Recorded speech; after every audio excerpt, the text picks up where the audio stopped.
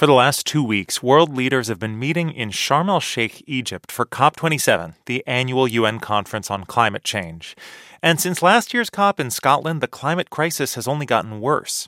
At the conference, Pakistan's Prime Minister Shehbaz Sharif spoke about the deadly floods that have affected millions of people in his country this year. We have to spend billions of dollars to protect flood-affected people from further miseries and difficulties. How on earth can one expect from us that we will undertake this gigantic task on our own? Pakistan is not alone in contemplating the human and financial costs of climate change. COP27 is being held in Africa, where historic droughts are hitting many parts of the continent. Cameroonian farmer Hawa Ali Betta says she was forced to leave behind a land that has grown less familiar. She says farming isn't good when you overexploit the land for many years. Its fertility becomes depleted. Her family used to raise cattle in northeast Cameroon. There's not enough rain, and the cattle cannot survive without water. Neither can people. Her community, known as Chua Arabs, started to compete for water access with another group that survived on fish caught in local streams. And their disputes over water eventually turned deadly. Villages and houses were burned. People were killed and burned. And so, like thousands of others, Hawa Ali Betta became a climate migrant, forced to flee Cameroon for neighboring Chad, another nation struggling with drought. Further east in the Horn of Africa, the rainy season has failed for 4 consecutive years, and the region is now on track for a 5th season without rain.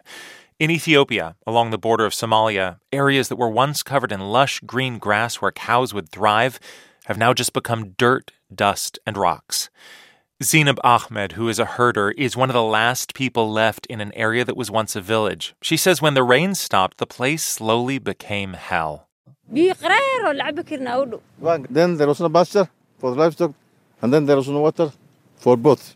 The severe drought, along with inflated food prices, has led to extreme hunger in East Africa. Over the border in Somalia, nearly half the population faces acute food insecurity. That's more than 7 million people, 1.5 million of them children, according to the World Food Program. Goyo Roba of the Jamil Observatory for Food Security says adapting to a warming planet will require changing the way we think about drought and hunger. How do we develop a framework that look at drought not as an emergency, but as a creeping long-term climatic phenomenon? Water scarcity and food insecurity have both been discussed at the UN Climate Conference.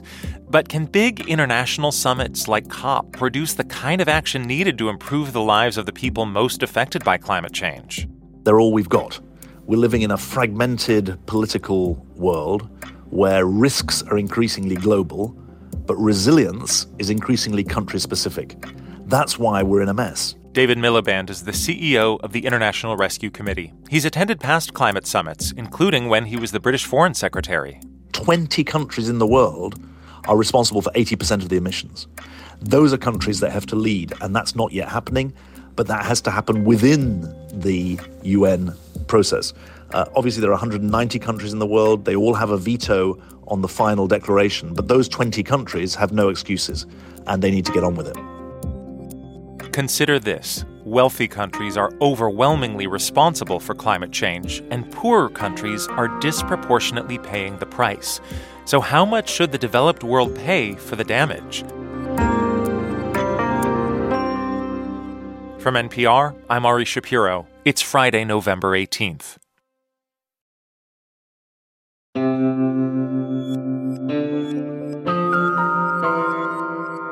It's Consider This from NPR. Wealthy countries have agreed in principle to create a fund to help developing countries deal with climate change.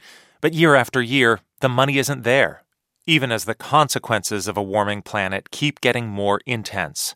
To understand the U.S.'s role, my colleague Mary Louise Kelly spoke with National Climate Advisor to President Biden, Ali Zaidi. You know, from day one of this administration, when the president signed us back into the Paris Agreement, he came in with a very clear conviction that major economies must drive major emissions reductions. That's exactly the policy he's pursued here domestically. We're now on a path to get 50 to 52% emissions reductions by 2030. Now, at the same time, we've got to recognize that we've unleashed some of the impacts of a changing climate. And the way we tackle that is got to be together. We've got to be in partnership and solidarity with folks all around the world. And that's why the president has been very clear. Well, and I hear you using the words partnership and solidarity, and I'm thinking if I were from a country like, say, Pakistan, that is drowning through no fault of their own, they say the U.S. keeps talking, keeps throwing these big numbers out there, but is that just kind of kicking the can down the road? What would you say to that?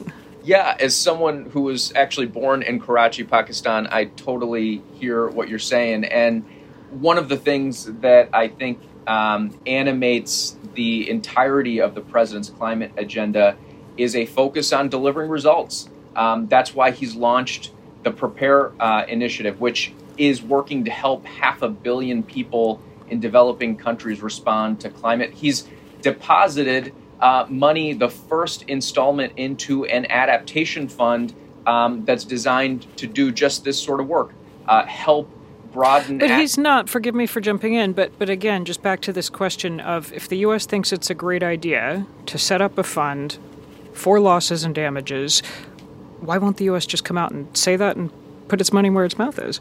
I think the United States has been clear that it's important for us to be a partner in supporting countries around the world tackle the impacts of climate that have already been unleashed, that resources need to be mobilized to that end.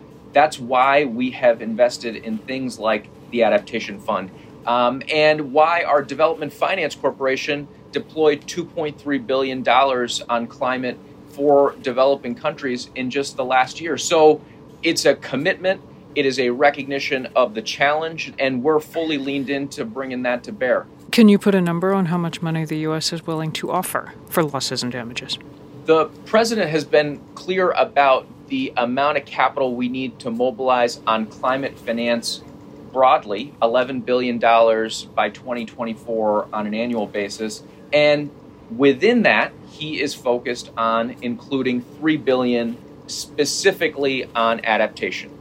Just one more on the question of loss and damage finance, because I do want to note that the U.S. allowed that to be added to the meeting's agenda for the first time, but also demanded a footnote excluding the ideas of liability for historic emitters, such as the U.S., or compensation for countries affected by that pollution. To those who look at that, to what actually has just unfolded in Sharm el-Sheikh and say, I don't know, I wonder how earnest the U.S. commitment is to loss and damage compensation. What would you say?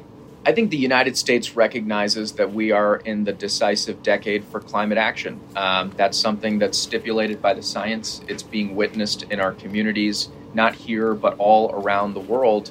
And the president's response has been strong, it's been unambiguous, and he's delivering results.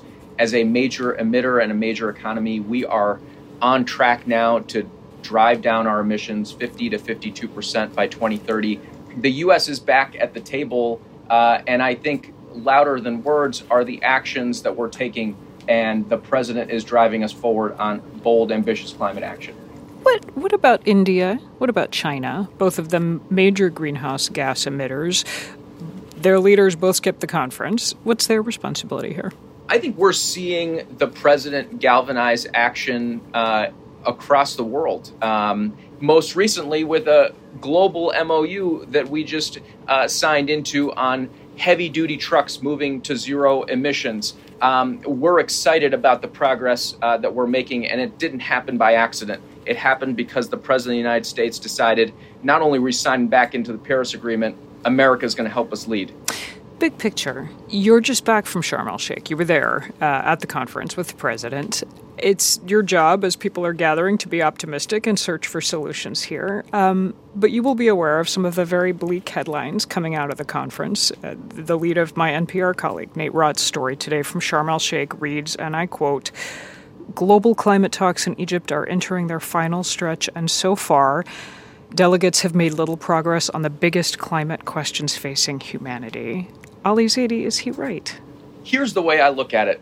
I remember flying to Paris for the climate negotiations in 2015. And at that time, the world was looking at temperature rise 5-6 degrees, maybe more. I remember walking through the gates of the White House when President Biden took office, and the world was looking at a temperature rise of 3 degrees, maybe more. Now we're looking at something below 2 degrees. I think that's a really hopeful story. I know folks like to write climate change as a story of gloom and doom.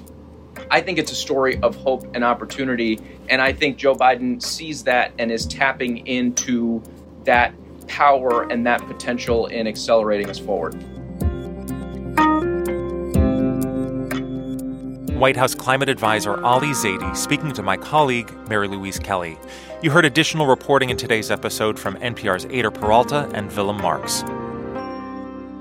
It's Consider This from NPR. I'm Ari Shapiro.